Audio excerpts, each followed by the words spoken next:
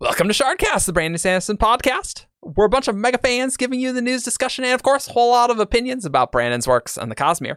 I'm Eric, and joining me is Ian. Hey, I'm Weirwriter. Also joining us, eating ice cream, is Evgeny. Hi, my name's Argent, and I have a Hoid card. That is not how I imagined Hoid at all. It's the Era 1 informant Hoid, who is a short, bald man with a pipe. From House War? That one? Yeah, okay. Well, so the card is from House War, but the image is somewhat canonical. Yep. Yeah, and that's one of the things you can get from Brennan if you meet him. It's not included in the base game. Mm-hmm. Oh. Yep. Oh, neat. Mm-hmm. And also we got Marvin. Hi, I'm Paleo. It's definitely not really late for you right now, right? Oh, it's fine. It's only 10 p.m. Oh, okay. That's not so bad. It's EU time frames. That's weird. All right. And I'm Chaos. And what we're going to do more WOBs from 2020. We're moving along. We talked about a lot of villains last time. We also talked about the Dawnshard prologue last time. So hopefully this should go a little faster. So I don't know.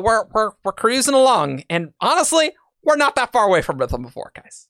We're not that far. Really. I'm just like counting the amount of podcasts. It's not that many until then. Mm-hmm. So this is another Word of Brennan from the live streams. Yep. And I'm glad we cut the last episode where we did. That means I get to read this one. I know you're very excited about it. My favorite one. As is Grace. Whole document. Grace is extremely excited about this one. Questioner asks, can Skybreakers vow to follow a code of rules some might consider outlawish, like the Pirate Code? Are they obliged to adhere to changes in the law after their vow? Brandon, yes and yes. Yes. What you're running into with what's happening right now, the Skybreakers are under the thumb of someone who has a much more rigid interpretation of what they should do than is necessary for the order. Cough nail. Cough nail cough. Yep. And so you could totally be a Skybreaker who is not of this group, and this group would not look kindly on something like the Pirate Code necessarily. Though the Pirate Code kind of works for them because it's in international waters. So even with the current crop of Skybreakers, you could probably argue the Pirate Code, and they'd probably be okay with it. But you could have even less codes that's like, I'm going to follow the code of the criminal underground, and I'm going to follow the Mafia Code. Current crop of Skybreakers, that would not fly with them. But in the order in general, and the way that high-spread work and things like that, you would totally be okay. Which is kind of dangerous, yes. But you would have to follow the code as the code changes. So that could get you into trouble also. Skybreakers, they've got an interesting way of going about all this. Hopefully all the orders do. That's one of my goals with them. I just find it hilarious that you could have like Captain Jack Sparrow Skybreaker. That is excellent. That is quality. Make some fan art. So there's a character in Pirates of the Caribbean at World's End. Specifically Jack Sparrow's father. Oh yeah. Mm-hmm. Who is the keeper of the code or something, and freaks out whenever anybody implies breaking the code. Yeah, he's the real one. Who's that Pirate Code Skybreaker? See, what I was imagining is a kid that's like 8 years old and is in that phase of their life where they're so fascinated by pirates that they attract a high spren and they become a Skybreaker. So I guess that's... And also they have to convince the high spread that, no, I can be a pirate. Follow the codes. Can you change which laws you swear to if you change your mind? I think if you swear it, I think that's the thing, and I think the high spren would not be okay with you changing what you swear to, in my opinion. Yeah. Mm-hmm. Yeah. But I guess the fifth ideal, you become the law, so... Mm-hmm. So maybe at that stage you can, but not before, I don't think. Maybe there's some formalized way to also just go back on your oath, but then you have to redo it all, so you also lose all the benefits. So you can't just say, okay, now I'm following that code, but you actually have to. I don't think that's likely, but like we know that we don't know necessarily, but you could effectively break the bond to an extent, maybe, and then, but that wouldn't be good for you or this friend. Break my bond with this friend. Attract a different high friend. Swear those ideals. I don't think they would like that very much. I don't think the high friend would like it. Mm-hmm. But I guess this is kind of how Seth was able to swear to Dalinar. Because like Dalinar is not a code of laws.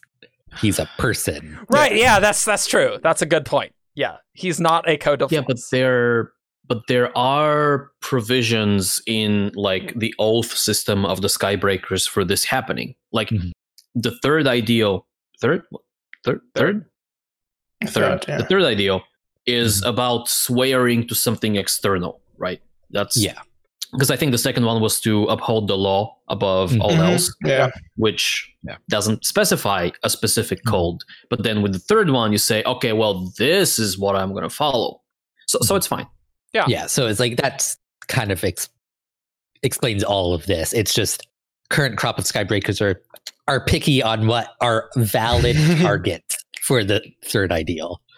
Yeah. I feel like we had another wob about High Spren being kind of little wonky. We'll talk a little more about Skybreakers. Cool. Let's move on. Roger asks, as I understand it, red is a sign of corruption in the Cosmere. I just reread The Emperor's Soul, and it mentions wisps of red smoke when Shay tests soul stamps. To some of you, that is shy. Yes. Does this normal mean human beings that is shy?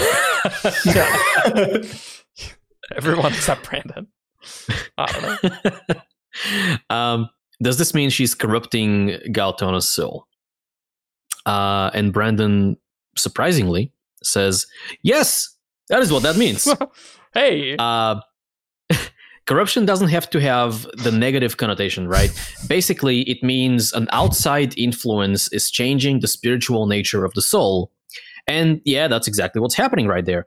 Now, I would call that a pretty good thing, but like all of those things where she's playing with someone's soul and changing it and changing their past and things like that, this is, by Cosmere definition, corrupting someone's soul. That is expressly what that is. That does make sense. Yeah. And I mean, it's really interesting, right? It doesn't have to be a negative thing. Corruption's not so bad. This Trell guy. He knows sometimes it's okay. Yeah. She's not corrupting Galtona's soul. She's enlightening his soul. Yeah. Oh, yeah. Uh-huh. Yep. Cool. Settle down. I'm going to read a long one now. That important one. So David, and long and important one, yeah. So David asks, how intertwined are the two halves of the Stormlight Archive? Will you need to read the first half of to know what's happening in the second half? If you read the first half, will you need to read the second half to get that sense that the story has to come to an end? To which Brandon says, I've never done something like this before. They are less intertwined than, say, Mistborn 2 and 3, but maybe equivalently intertwined to Mistborn, as Mistborn is intertwined to Mistborn 2 and 3, if that makes sense. It depends. Maybe even a little less than that, actually. I think that you are going to want to view them as one big series of 10 books, and we are going to come to an ending, and there will be some very satisfying things about it. But it's definitely going to be a promise there's more to come. I've never done anything quite like this, less final than Mistborn 3, certainly. So I don't know. I didn't think anyone would read the Wax and Wayne books without reading the first ones, but I get emails all the time from people who started with those because those are the ones that appeal to them. I think you could start with book 6 of the Stormlight Archive and it wouldn't feel strange. Okay. And I think it would be harder to stop with book 5 if that makes sense, of those two options. But it's all going to depend on your personal preference and things like that. So it's an excellent question. Plus, I haven't written the 5th book yet, and that's going to inform a lot. these things change and morph as I'm going. Every one of them does. So who knows? I can explain better after book 5 is done. Wow. So It does make sense to me. yeah, because back half is going to have a different core cast, Mhm. right? Mhm. Than our like Kaladin, Shallan, Dalinar. Like we'll probably still see them if they survive, right? But like we're gonna have Lift be a main character, Renarin be a main character. Like our set of protagonists will be different. So less final than Hero of Ages. That makes sense. It's not gonna solve everything, but Brandon says there's gonna be very satisfying things. You know, if there is a satisfying ending, I can sort of see how book 6, you know, I mean, it really depends, right? On what the specifics are, right? But Yeah. I could imagine it's maybe a little bit hard of a term, but it's a sort of a soft reset at that point. Like if there was something like that, Yeah. right? maybe, and so it's of course beneficial to know what's happened before, but you don't technically need to know to understand the second arc. It's Like, probably like less bad than if you started on book 5. Yeah. Right? Like book Exactly. 5, terrible starting place. Book 6, probably strictly better, right? Like Mhm. I almost wonder if it's similar to like long running like TV shows where like every like couple of seasons, like there's a season that's like, okay, like this is a good starting point. It's like it begins like Mhm. new story arcs. It's like, and like, Yeah.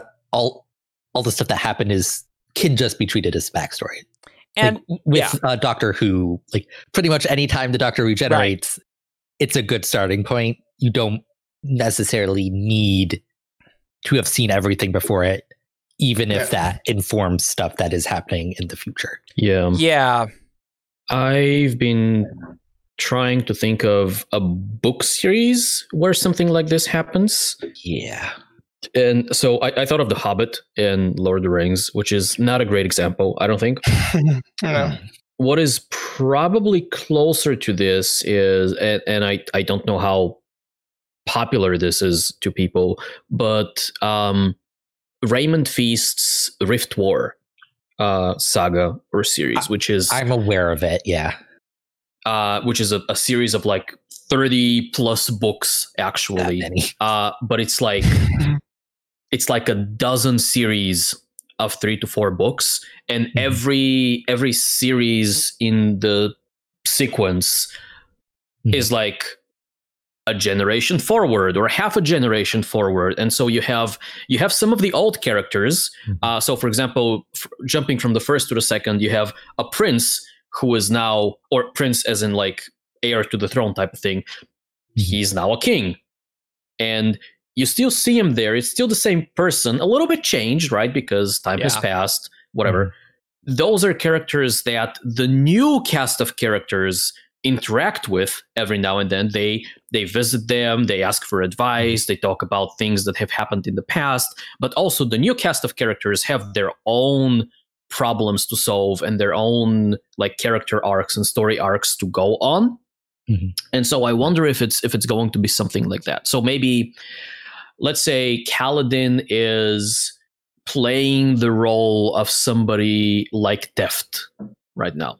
So he is kind of the older person. He is in some ways experienced. He's seen a lot of things, but he's not like, he's no longer jumping to the forefront of the action.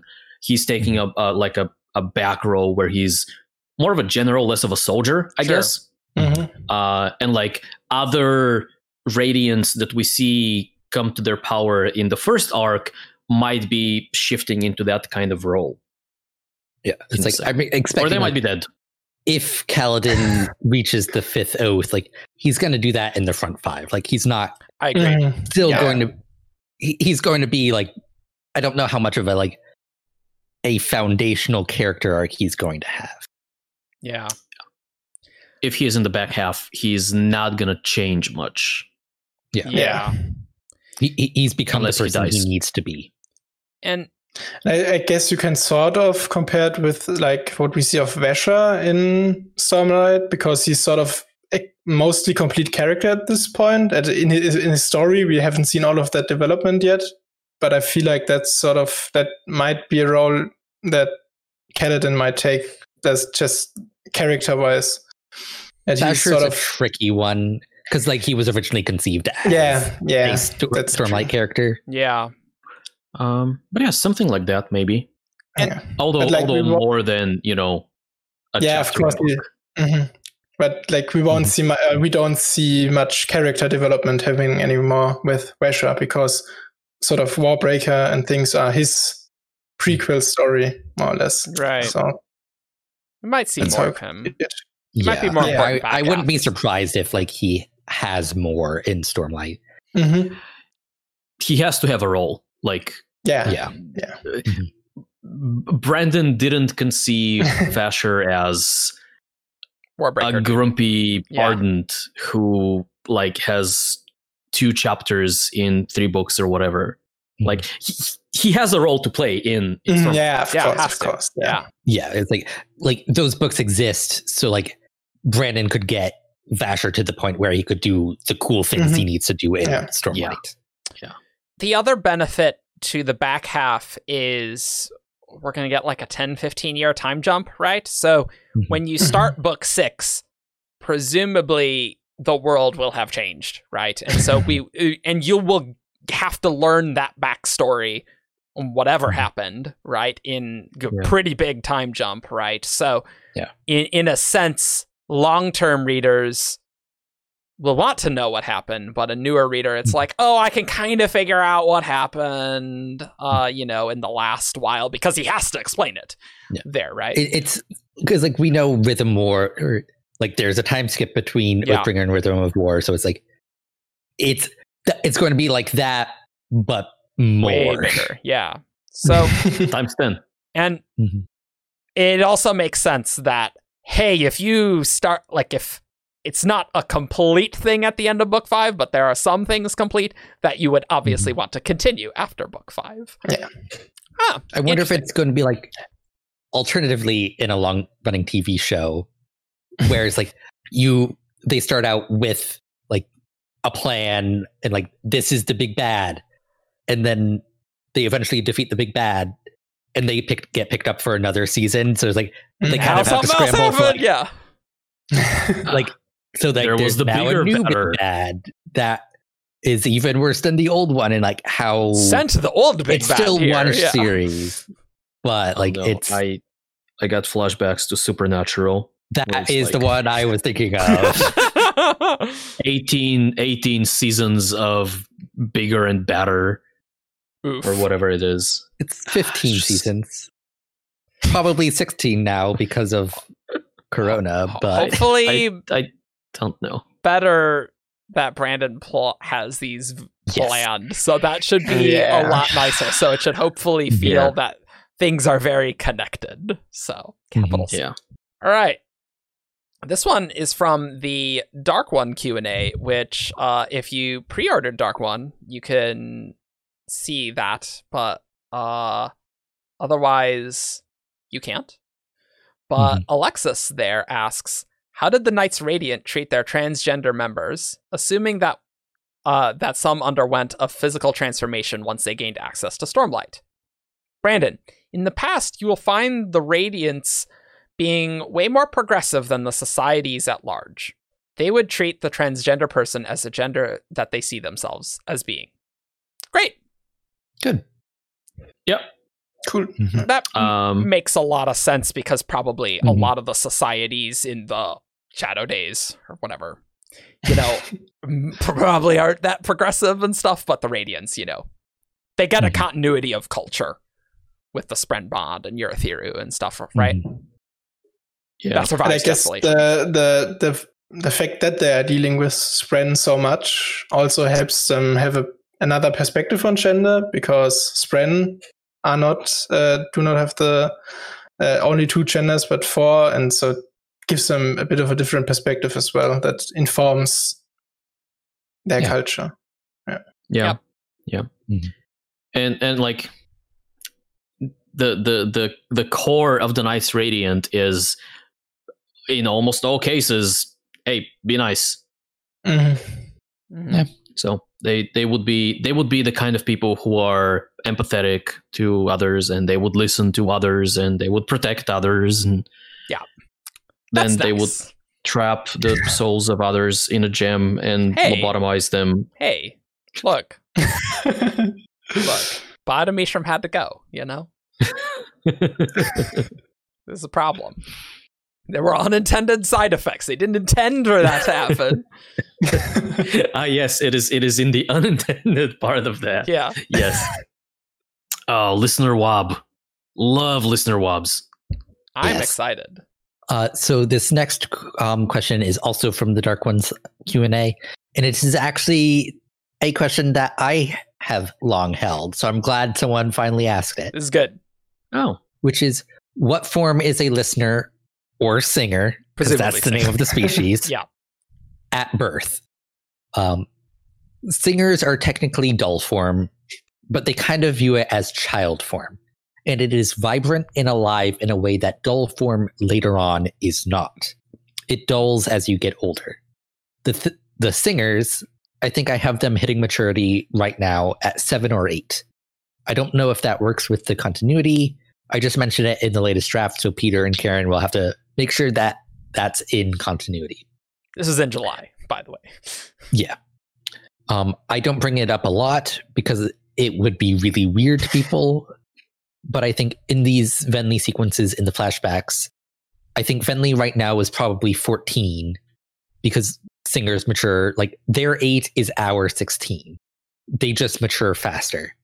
But I don't bring it up because it's one of those things, like the fact that I don't often mention that Roshar has 20-hour days, or I stay away from the 5-day week, just because it really kicks people out. You've got to be really careful about how you write things like that. I'm like, Venli is 14. You'd be like, what? Venli does not feel 14. Right. Well, she's not 14. She's 14 for a singer. And some of these flashback sequences, she's 10. But she's going to read like she's 16 or 17 because that's what she would be in maturity level for a human. It gets very sticky in these sorts of things. The answer is they are dull form, but dull form acts differently with children. Super interesting. Yeah. Mm-hmm. I wonder if this quote unquote child form, right? If there's some like, if they're like, I for some reason I keep thinking of Nalthis. Mm-hmm. And so I wonder if as singer children grow older and mature, they kind of like consume maybe extra innate investiture or whatever. Like, I don't necessarily believe this, but maybe the reason they mature faster is because they're born with additional innate investiture, and then like they consume that to mature like faster. Gemheart or something. Because like if they're born with this form, they don't have to like get a spren in their Gemheart, right? Like, so it's kind of interesting, I guess. Yeah. Unless there is a weird thing where the mother captures a spare spren or something like that. I don't know about that. Yeah, it's like but I right don't know now, about that either. I'm thinking that dull form don't have spren. Yeah, no, I don't think so. That seems likely, yeah. Yeah. Because if you go out in the storm to transform and you fail, your dull form. You come back as dull form, yeah. They actually talk about like when Venli's and Eshonai's mother has one of her sort of periods, she talks about how it's the day of their first transformation and how they take their first spren, I think. So that's pretty indicative. Yeah. Yeah. Mm-hmm. Yeah, I would have to read up what exactly she says, but yeah. Yeah, there's probably some kind of like coming of age. Mm-hmm. Yeah, cultural that's exactly thing. what. Yeah, I don't think it's a biological. Okay, well, you have orbited the star this many thousand times, or not. The planet has rotated this many thousand times. Rosharn's celestial physics is a little weird, but not quite that weird. And therefore, you now have 1 day to capture a spren. Otherwise, you're no. It's got to be like it's probably connected with the maturity, right? Like as like your if you become dull form, like now that you can have these new forms, right? Then it's like, oh, right. once you start dulling, but not quite until you reach dull form. Otherwise, that kind of sucks. Yeah. Yeah, like that's what I was about to say. Like, they don't see a reason sort of to spawn the Spren yet. When they're still not quite as dull, and but it also makes me want to just how long the lifespan of the singers is. Yeah. Like, do they just mature faster and then sort of plateau and get quite old, or do they also die earlier? Maybe a little earlier. And I don't know if we know that. Like, I don't think we know I think that. it could go either way. Yeah. I think it can go either way. I kind of just want to know how old their mother is. Right now. Super interesting. I was talking with David about this when this swap came out.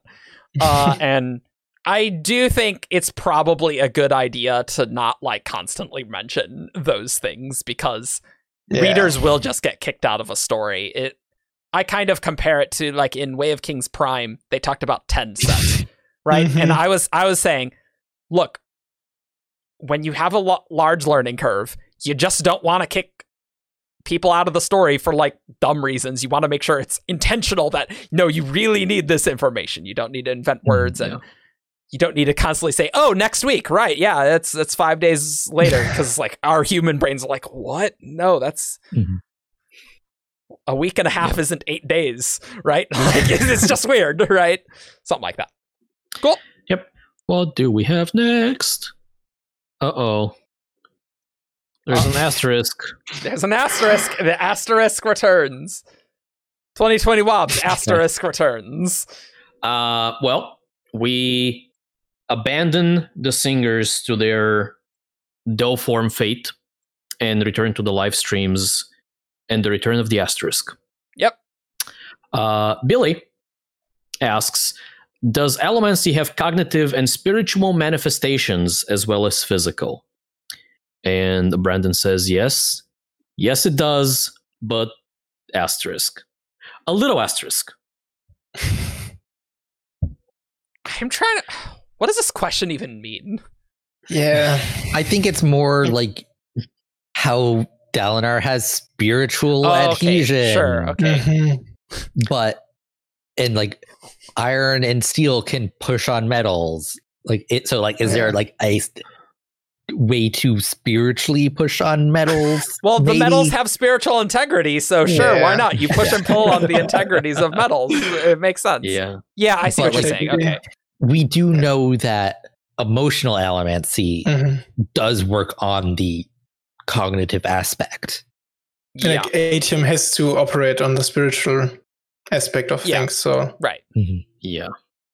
I guess the maybe not the real question, but a follow-up question would be, would the same metal have like different manifestations, different forms? Like, can you have Atium do something that is purely physical? Maybe Atium is not the best example in this. Stabby. But like that's problematic. Also, already seems to show that like probably not as much. Like there's not strong stuff there. Yeah, I think the asterisk is like as a system as a whole. Like it touches all three realms, but it's not like each specific ability touches multiple things. Yeah.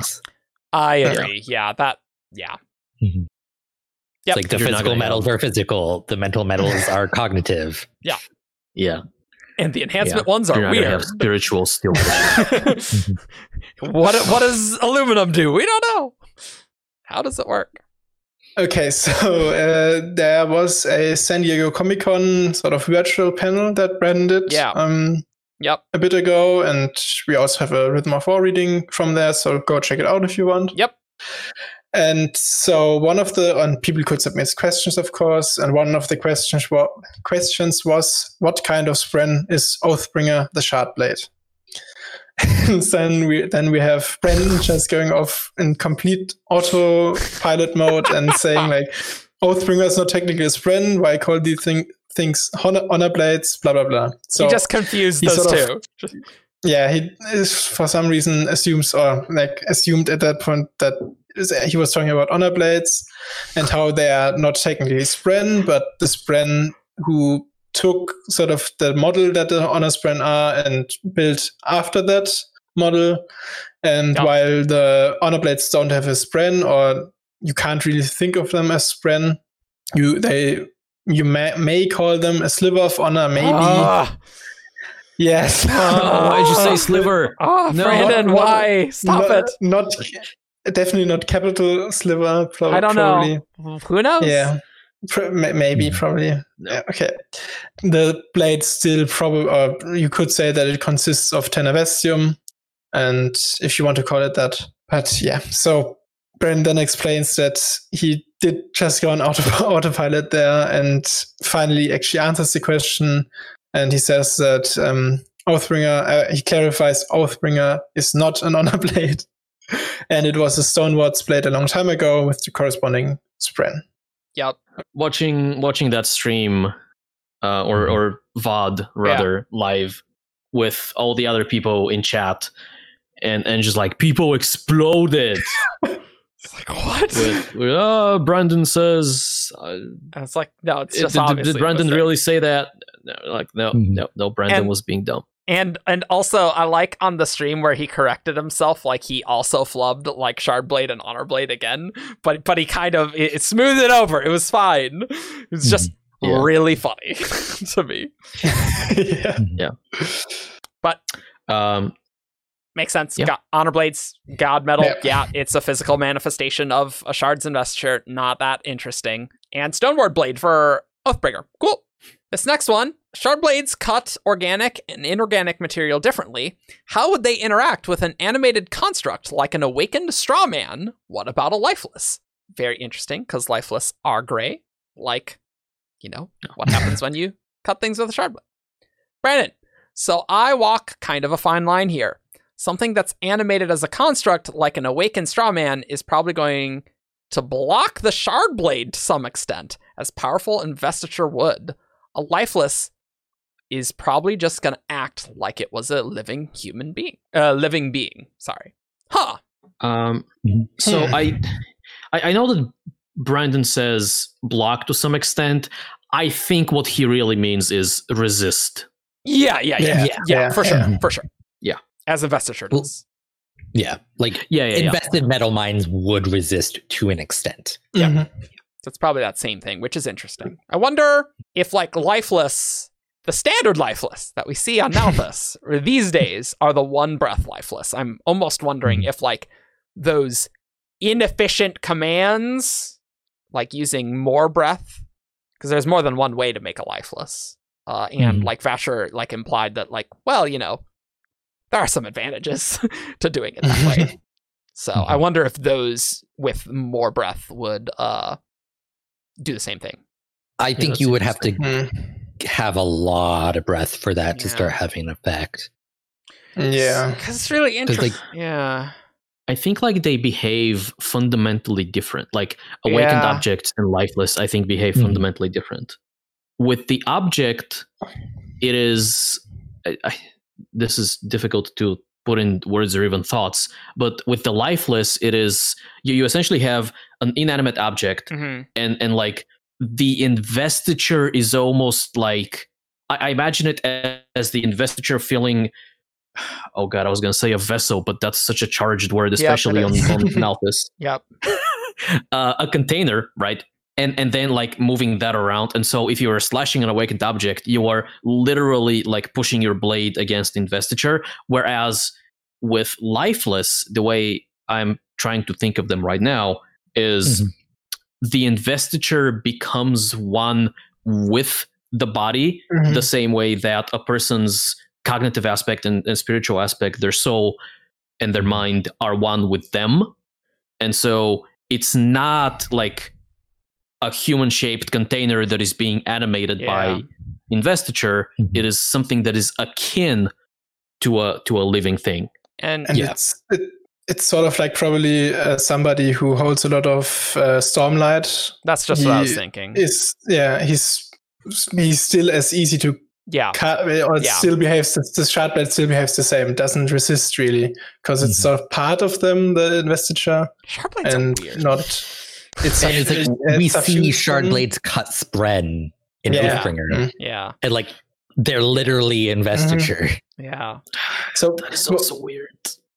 but regarding the swap, like what is the divide, or is there a dividing line between what's considered, or what distinguishes living beings from inanimate objects that are awakened? And I guess I think it's and could you replicate it in an awakening? with lifeless. I think that is the replication. Yeah, but I'm thinking like something like Nightblood. If you could create something like Nightblood, but without using quite as much breath or investiture, if hypothetically that was possible, do you get I closer think the to problem with something like Nightblood is that it was never a living thing, Mhm. right? And I think that's important here. Yeah. Mhm. True. Mhm. The lifeless were life Yeah. full. Yeah. They were alive. Yeah, it's hard using Nightblood as a precedent for Mhm. anything. Yeah. It's true. It is very interesting where that line is and how Shardblades Mhm. know the difference. When cutting. It's like, okay, sure. Yeah. Just it does. This question has been on my list TM for like 4 years, I want to say. I mean, it's probably like some spiritual mumbo jumbo like baked in Yeah. to what Shardblades are cutting. It's like, oh, stone Yeah. doesn't think of itself as organic, so it cuts it or something like that, Mhm. right? Huffpuff perception identity investiture Yep. No, it's all that. Yeah. connection. Anything Brandon needs to rationalize, we got it covered. Well, in the spiritual realm. This next one is from Storm Lightning.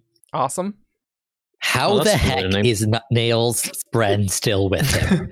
Is his Spren as wacky as he is, or is it dead and he still carries it around? Brandon, Nail's Spren is alive. The High Spren, I would say wacky is probably a decent term for them.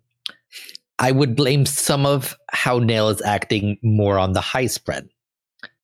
Obviously, it's partially being a herald and all the things he's gone through, but they're all on board for this. So read that as you will.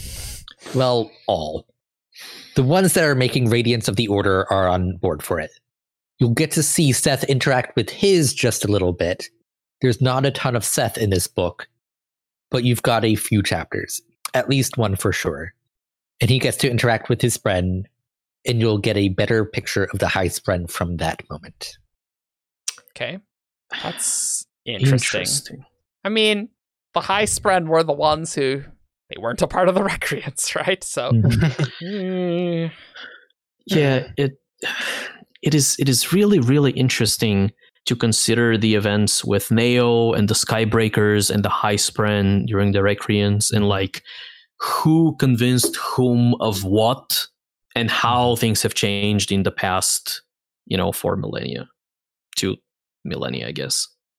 But I also sort of wonder with this is like how you would blame some of how Nail is acting more on the High Spren. And we know that Nail is a Skybreaker of the 5th ID or 5th Yeah. Oath. So, and we sort of know or speculate, I'm not sure if you know, but that the spirit webs sort of merge more and more the more the further you progress. Or maybe it's just a theory, I can't remember, but maybe it's something that sort of your thoughts also become more in line with your Spren somehow. So you're sort of, because you're so closely bonded, you affect each other much more, and so you take on some of the views of your Spren.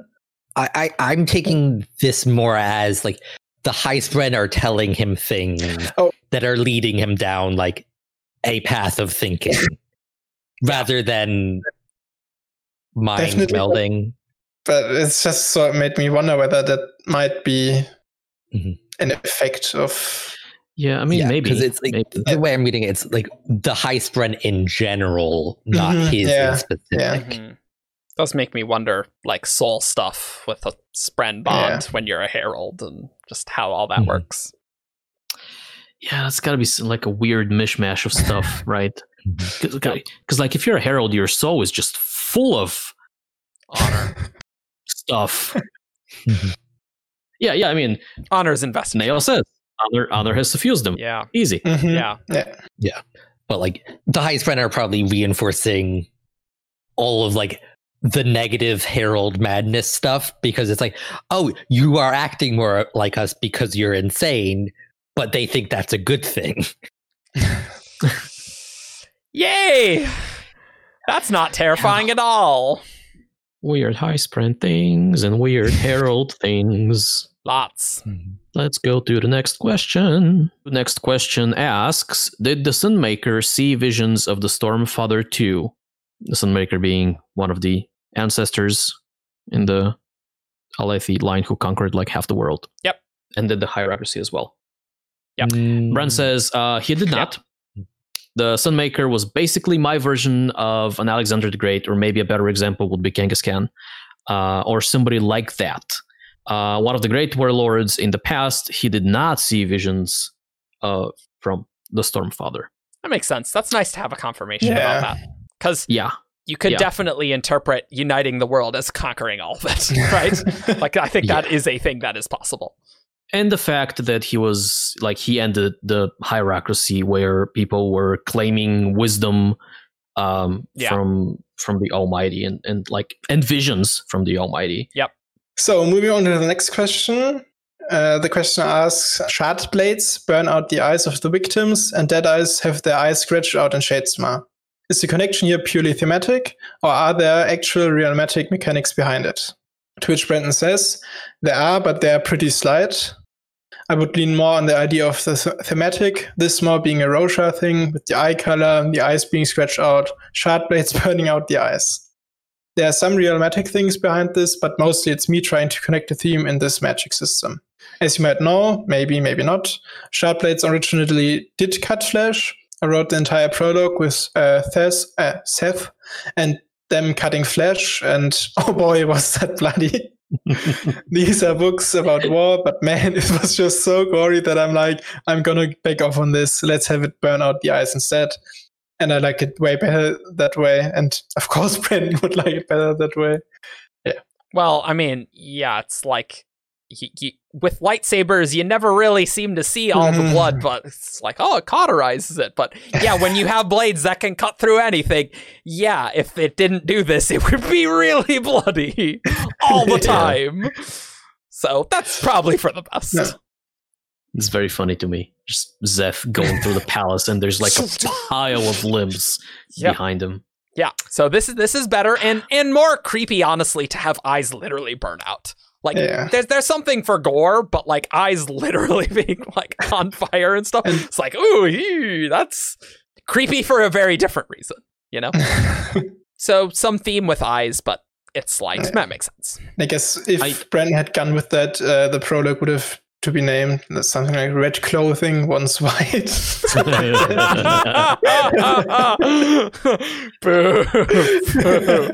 Excellent. Oof. I do wish he hadn't said that there was like a small realmatic connection. Like, just say it's purely thematic, Brandon. Like, don't make me think about weird eyes window to the soul type of stuff and how it works in the cosmos. Well, the thing is, he uses realmatics to justify what he wants to be themes. Like, that's the thing, right? So it's like, any theme he wants is like, all right, let's make realmatics and the mechanics do that thing, right? Like, that's what it is. There's a role for that. Yeah. So this next one is one that will not surprise you to be from Argent. The heralds seem to be insane in the ways of their divine attributes, at least somewhat. Is this because they're heralds? As cognitive shadows, they're subject to people's perception, like how Spren are. And it says, that's a very astute question, and yes, that is influencing them quite a bit. I'm doing something here with the heralds. Like, I want the heralds' madnesses, as we call them, to be magical diseases. And the contrast of something like Kaladin's depression, which I'm trying to treat very real world. I'm trying to treat them as these things that couldn't exist in our world. They're fantastical mental diseases, like we have fantastic physical diseases in Elantris. So I did make them thematic, and I would say part of the reason for that is people's perception of them and their mental state reacting against that. and that should be a theme among all the heralds. Cool. There you No go. matter what It is any really- singular herald says, they're all crazy. They're all crazy. I still remember the Definitely. word of Brandon, where Brandon's like, "Do not trust anything a herald says ever." He's like, "Seriously, no, don't do it." Because they're always like, oh, I'm sane and Ishar is sane. Yeah, Ishar, he's known to be Yeah, yeah, yeah. nice. Yeah. He seems really sane when as Tezim. He seems nice. What's up? One thing I find really interesting about this Word of Brandon is that at the very end, Brandon seems to imply that at least one of the reasons for these madnesses is because the heralds' minds are pushing back against kind of the collective perception Oh, of the yeah, people okay. who are Sure. thinking Yep. things Mhm. about them, right? Mhm. Sure.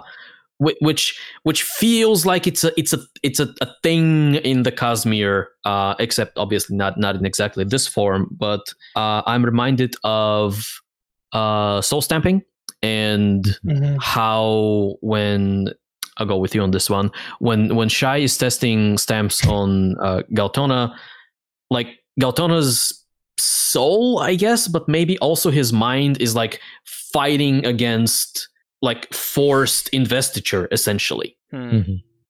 And so, and I'm also reminded of the Lord Ruler, whose real age was constantly straining against his like de-aging atium compounding, right?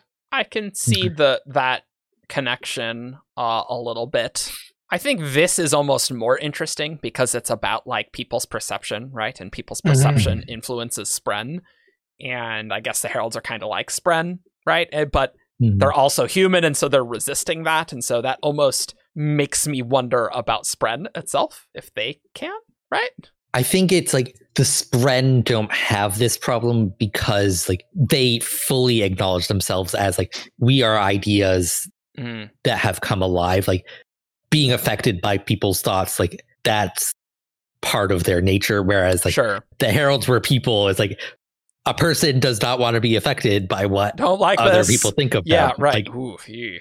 I'm just imagining high school or something. It's like, ooh, yeah, no, that is not good. Not good. yeah. And what has me interested with this swap as well is implications for Kelsier, probably, because Oh, he's also yeah. a cognitive Oh, shadow yeah. and True. Mhm. will be affected by all the religions he's inevitably created or sort of spawned. That's a good point. And Yeah. Good point. It is Yeah. it is interesting to consider survivorism as not only a religion that is it's a funny vicious cycle, right? Kelsier spawns a religion which is survivorism, and then as the beliefs of the religion change and evolve, and as the religion itself gathers like popularity, these things are circling back and potentially changing Kelsier. Hopefully for the better, because Maybe. I'm optimistic. Yeah. Kelsier, look, in Secret History, I got the distinct impression that Kelsier was about to become better. Well, I mean, that's definitely a Raffo because I imagine Lost Metal will have some of that, right? Mhm. Maybe like with that Bands of Morning ending. Kelsier lived past the point where he should have died or else become a villain. Yep, that's basically what it's. Yep. Hmm. So this next one, if Vasher and Shashara had awakened a non-weapon in exactly the same way as Nightblood, say a shield, would the object exhibit the same properties as Nightblood? Brennan responded, so if you said destroy evil to a shield, no, it wouldn't be exactly the same. The command is the most important part of all of this, but the shape, how the weapon perceives itself, how you perceive it is all going to play into this. They're playing with some real dangerous stuff when they made Nightblood, and it didn't go as intended. Any of you imagining like an evil Nightblood Captain America shield? It's pretty great. But that makes sense. Interesting that it's how the weapon perceives itself, because like it does have a cognitive aspect, right? As humans use a sword, right? So that's really interesting to me. Yeah, because like a shield would probably be more focused on protection. Yep. Like destroying, like as a means to protect. Right. rather than Nightblood, who was a sword. Nightblood's just happy to kill anything. I wonder if it's theoretically possible, right? That if you did the whole thing with the shield, right, and let's say if you're using the shield to like bash somebody, maybe it would behave like a normal shield. But if you are blocking an attack, then it would like vaporize the weapon that it's blocking, because it goes, this thing that's hitting me, this is evil. Let's get rid of it. Yeah.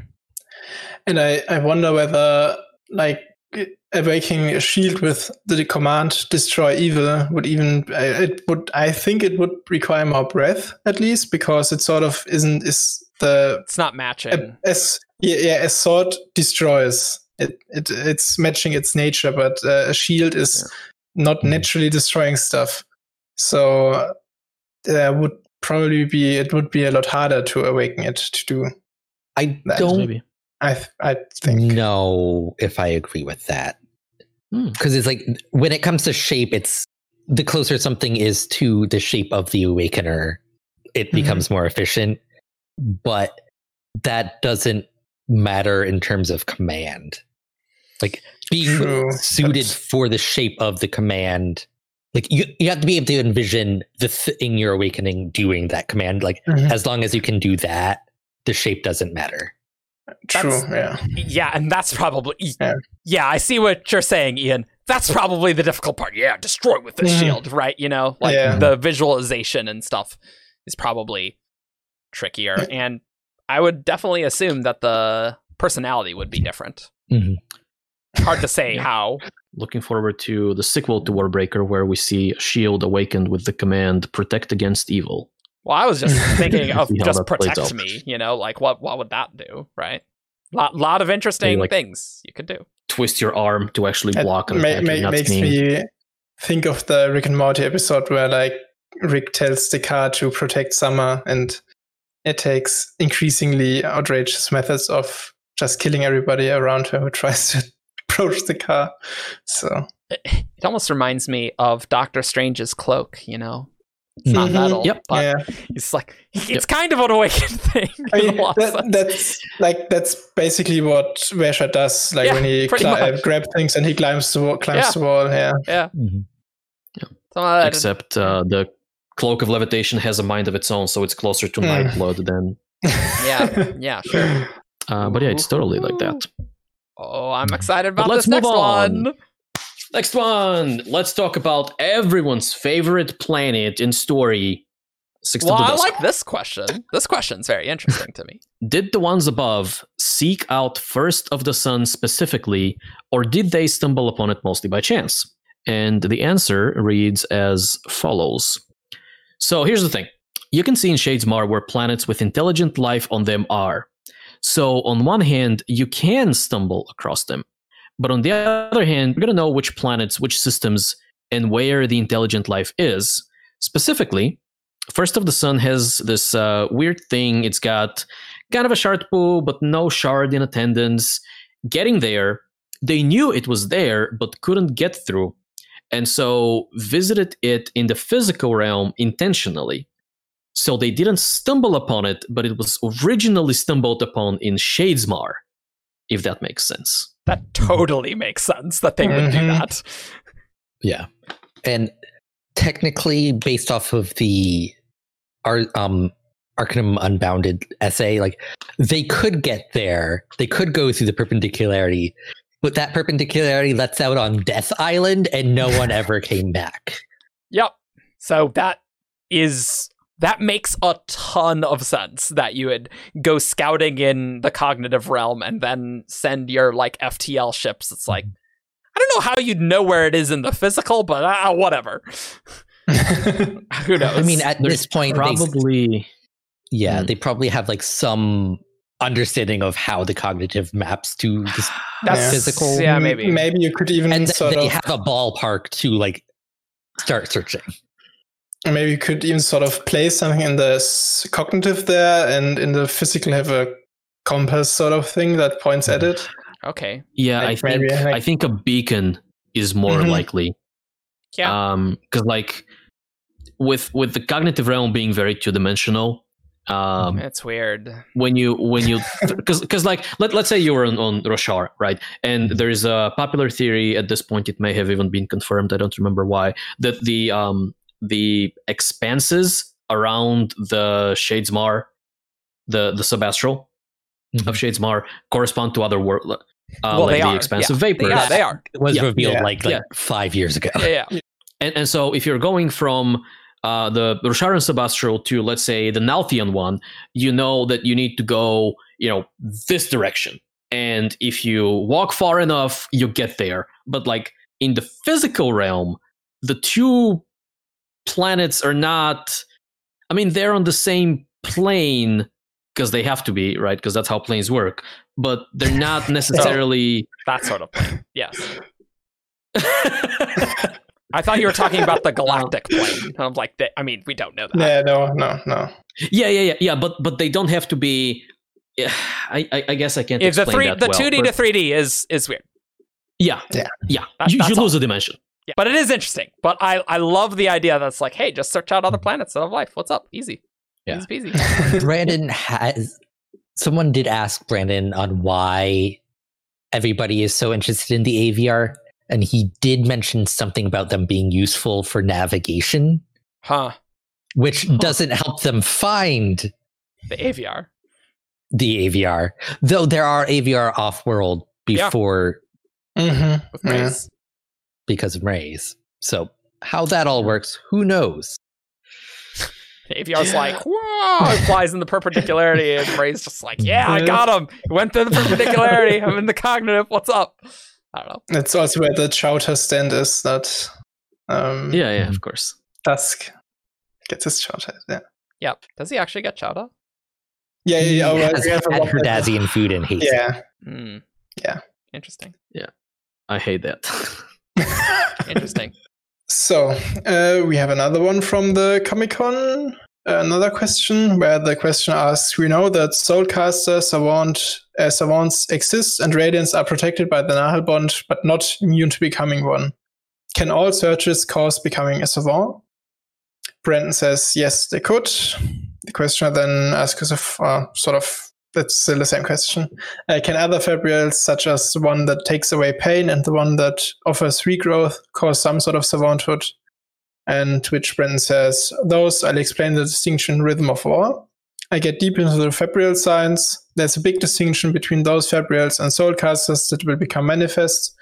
Let's say that what happens to soulcasters is more likely to cause savanthood and the side effects. It sort of would fit because transformation also transforms you more than other searches maybe do. True, perhaps. Like, I don't like how this questioner lumps the pain reel and Pain reels and regrowth. Yeah, that's those not- are different. Like, That's probably why Yeah. Brandon's going offense. Like, those are different, right? Yeah, that's interesting. Yeah. All right. Looking, guess we'll looking find forward out more to with more. spicy fabrial science. yeah. Yep. I guess, yeah. Moving on. Yep. All right. Next one. Questioner, you've mentioned before that Odium is scared of Harmony. Is it only because of the raw power of the two shards, or is he scared of what Harmony represents, meaning the possibility of merging two shards? Was he aware that this was possible? Brandon, he on one level was aware, but it was more of an awareness of this as a possibility. It actually happening is part of what has him scared.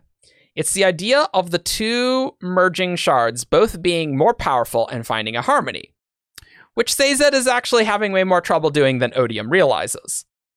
Those two things really have Odium scared, because partially this means he has to find a way to destroy or split Harmony without taking up a second shard himself, because Odium knows that if he takes up a second shard, terrible things will happen. And so he doesn't want to do that. Terrible things as he views them. So he's got to find a way to split this apart or somehow otherwise defeat. Now, the more he learns about Sazed's actual state, the less afraid he'll probably be, but that's an advantage that Sazed has right now. That makes sense. Neat. Yeah, so we did know that Odium doesn't want to take up other shards because he really likes his shard, right? He doesn't want himself to change to be shaped by another shard. So that's why he's destroying the others. So It will literally corrupt him. yeah, in a sense, yeah. Yeah. Cool. So this next one, we are back to the live streams. Yep. And this is after a question where Isaac and Steve Argyle, who's doing a lot of artwork for The Way of Kings Leatherbound and, well, the Kickstarter, where they decided like which Cosmere magic would they want. And they both picked Lightweaving. Yep. Because they're artists. Yep. So do you think anything in the future would change their minds on Lightweaving being the magic system they would want to have? Brendan, no. I mean, there will be other magics, but we have hit all of the core Cosmere magics except for the Aethers. And I don't think Aethers will be enough to tempt them away. Possibly. That would be my guess. I mean, there will be other little magics because I always have things like that I'm writing. But there's only one major magic system that hasn't been used extensively on screen. Presumably the Aethers. Yes. And that is implied to be the Aethers, Yep. yeah. So kite magic is not going to be major. Core Cosmere magic? No, probably not. Dang it. There goes my hope for the kite shard. That's very interesting. Almost a little disappointing to me because we have so many more shards. But I mean, I think even with other shards, like abilities, illusion magic, kind of like Lightweaving, right? And that sort of thing. So probably not a whole bunch of different abilities left. I guess that kind of makes sense. And I mean, for a lot of shards, we already know that they're not necessarily invested anywhere, like on a planet. So they wouldn't necessarily even, they might have a magic system, but Sure. we just won't get to see it because, yeah, they never manifested. And like Yeah. the biggest and flashiest magic systems we have are where there's more than one shard on the Right. planet. Yeah. Yeah. So Exactly. and like we've kind of hit all of those. Like Yep. most of the rest are probably alone. I would say so, yeah. Maybe Aether I might have too. I don't know. Mhm. I would expect most of the shards to follow the agreement that they thought they were going to follow. Yeah. Cool. Cool. The next question is, somebody was asking about Horn-Eater White, and Brandon says, Horn-Eaters are capable of drinking Horn-Eater White, which is the super, super potent alcohol on Roshar. They actually are human singer hybrids like the Herdazians, but in a different line. Which we knew. And they have a different physiology. And they actually are not 100% human and are capable of eating and ingesting things that would kill a person. And Isaac Stewart, who was on the stream, asked, can singers also do that? Can they also eat and drink things that would kill humans? And Brandon says, yes, singers can drink the Horn-Eater White, Cool. That's kind of neat. which I think is really funny. The fact that there's an alcohol that can literally kill humans, but Yep. the Unkalaki are just like, yeah, whatever. Unless you have Stormblight, easy peasy. But who knows what that was doing to Shallan's stomach. Shallan, you bad. have a real problem with alcohol. Whale can deal with that. So. Okay, we have another question. This one is from B-Wall, and they ask, does the shard on Roshar have a bead representing it in Shadesmar? And they don't mean the vessel, assuming that the vessel is even considered separate. They are talking about the actual shard itself, to which Brennan answered, no, it does not. Good question. Which to me makes sense because like living things don't have a bead and they have these flames instead. Right. Yeah. Yeah. And it's like the shards are primarily spiritual. That as well, yeah. And their power is like suffusing all three realms, and so it just kind of doesn't make sense to talk about, right? Yeah. And I guess the flames people see in Shadesmar, or the flames that are seen in Shadesmar, are just the minds of the physical beings, right? Right, exactly. It does when make a me person wonder. dies, does that flame crystallize into a sphere that represents their corpse? I think they just sort of snuff out. Yeah, I think where they're just we snuffed see out. flames going away, at least when they are in the Kholinar, when they Right, go yeah. to the Orc. Yeah. Yeah. But, Do we they think don't- corpses get spheres? Yeah, like I see what you're getting at, and it's really interesting because, Yeah. especially considering that there's the tradition of soul casting Yeah, what's the bodies of like That's light-eyed true. officers. Yeah. I guess I they feel have like to. one has to. Yeah. No, but Like it has to exist, but where does it come from? Yeah. Maybe Where do any of these spheres come from? it just sort of exactly. They just manifest at some point, and like it doesn't actually have to be the flame that turns into it, because the corpse isn't quite there yet. Sort of, it doesn't. Mhm. Like maybe it just pops up at some point. I think as I don't know. soon as an object is created, a bead is formed, right? And like once we perceive, As once soon- humans perceive, like if we're building a chair, Yeah, right? yeah. That's once true. we perceive it as a chair, then the bead is that was like a bead that is the Mhm. chair, right? Yeah.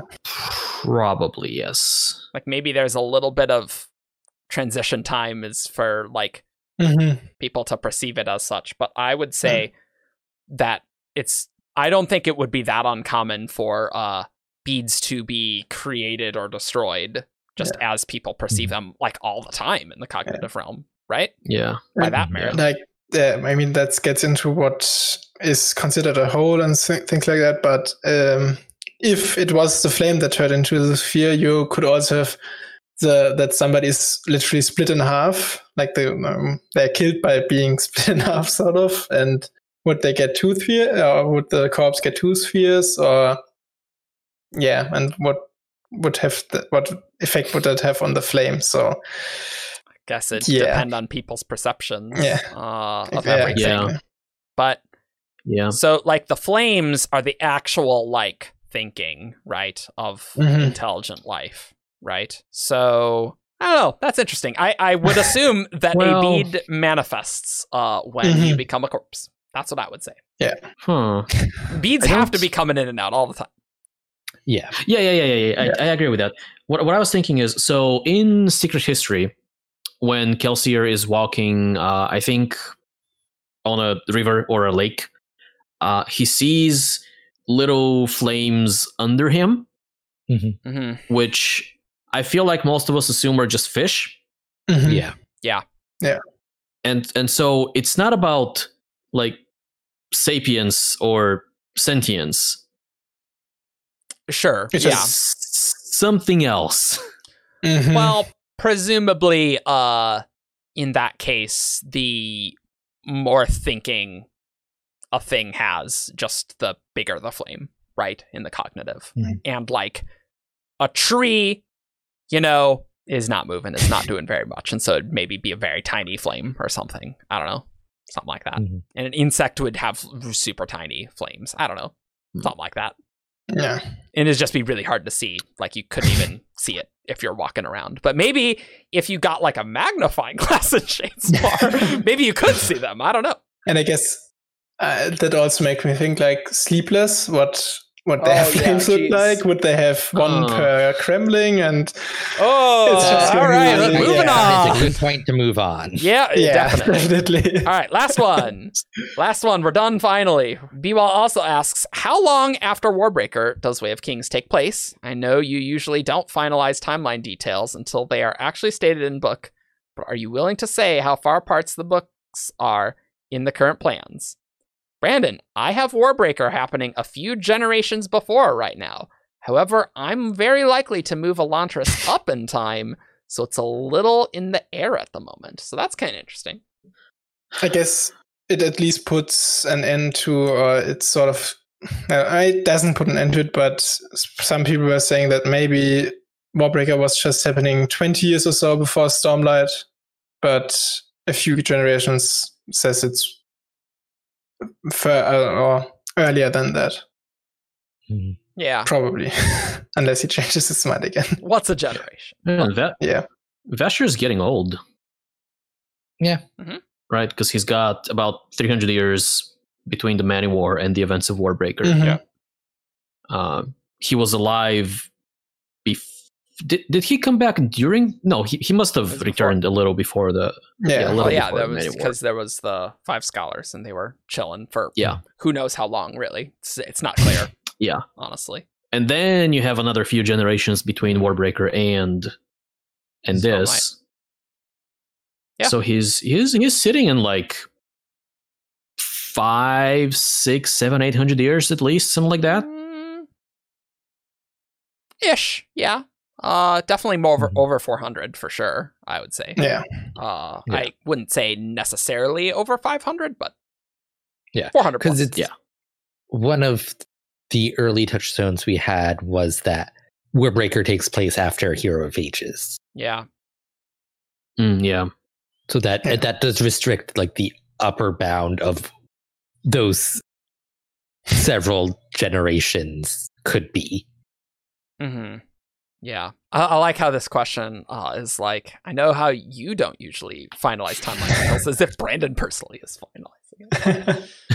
It's like Karen, maybe, but you know, Karen probably has it in a timeline somewhere. But kind of interesting Mistress of Time. because, like, we kind of knew the vague order, but not like how far they were relative to each other. And like Elantris was way far back, but maybe with thinking about the Elantris sequels, he's like, nah, I got to move it a little forward, right? That's what I would expect. Yeah, I think that makes sense. Cool. We are done with WOBs, so it's time for Who's That Cosmere Character? This character is from Roshar. Menace, Tien, Tom. Braze. Void in drag on a horse. It's time for Who's That Cosmere Character? Caw. Welcome to Who's That Cosmere Character, the game where you send 5 clues in a character to WTCC@17shard.com. We read the clues aloud, and these guys need to guess who's that Cosmere character. This first one is sent by Hishashi Coleman. And clue 1, this character has access to an invested art. Bayon. It is not Bayon. I want to say it now in case this is a trick question. Okay, go for it. Because I think having access is a Mhm. ambiguous phrase, and it does not distinguish out of like Mhm. whether they have personal access or have access to someone who can do stuff for them. Okay, what you thinking? I'm just gonna go ahead and say Navani. Hey, it's not Navani. I would hate you so much if you got a Navani That would be question. really funny. That would be really funny. I would Yep. hate you. Yep. I'm gonna go Hrathen, It's not who Hrathen. has powers and has Yeah. access to people with powers. Clue 2, this character is described as impulsive. Lift. It's not Lift. Good guess. I will stubbornly refuse to guess Stormlight characters and go with Dilaf. It's not Dilaf. All right. Kenton. Wait, let's. Kenton? Yeah, No, it's not Kenton. Is he impulsive? Clue 3. This character speaks with Hoyd. A useful clue. Kind of. Well, that Kelsier. makes Is not Kelsier. it difficult not to guess Stormlight ones. Yeah. It's true. Siri? It is Siri. Nice. Hey. The next clue is this character is friends with a heretic, and this character never uses their invested art. So it's like, yeah, I mean, I guess if you have a breath, I guess you are awakening when you give it to others. I guess. And like technically everyone in the Cosmere has access to awakening as long as they get breath. Yeah. So Yeah.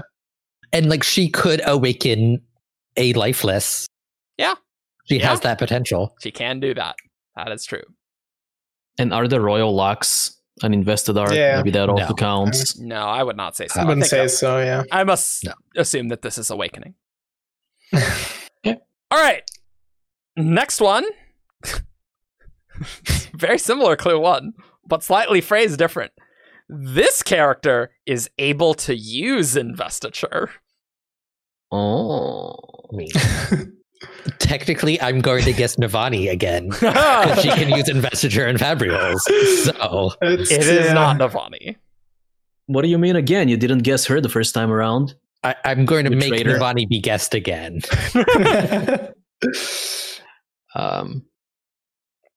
Syl. It's not Syl. I'm gonna go with Kaladin. It's not Kaladin. Clue 2. This character is female. Malada. It is not Mulata. I like that, though. What a good I was guess. thinking her for the last question, but then it got.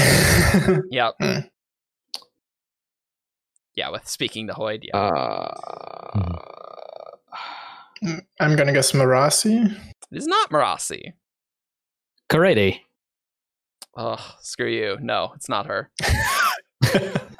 Aeonic. Boo. All right. Aeonic. Yeah, well, I'm not going to do that. I'm never going to do that. Clue 3. This character is 3. dead. Give me the exact wording of the first one again. Yeah. This character is able to use investiture. What does it mean to be dead in the cosmere? Yeah. And like, as of the current books, she's dead. It's I wouldn't overthink that. yeah, okay. I don't remember if she dies though. It We're is a going to character you assume would that- agree is dead. Okay, it's unambiguous. It is not ambiguous in any way. I'm gonna guess Sean Elariel. It's not Sean Alariel. That's a good guess, though. That fits. That fits. And I'm going to guess Win because she's the next dead Who? Win. Oh, no, it's not Vin. Yeah. Yeah, okay.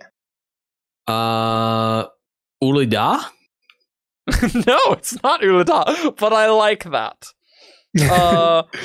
Clue 4. This character sacrificed herself for another. Is it Blushweaver? Is not Blushweaver.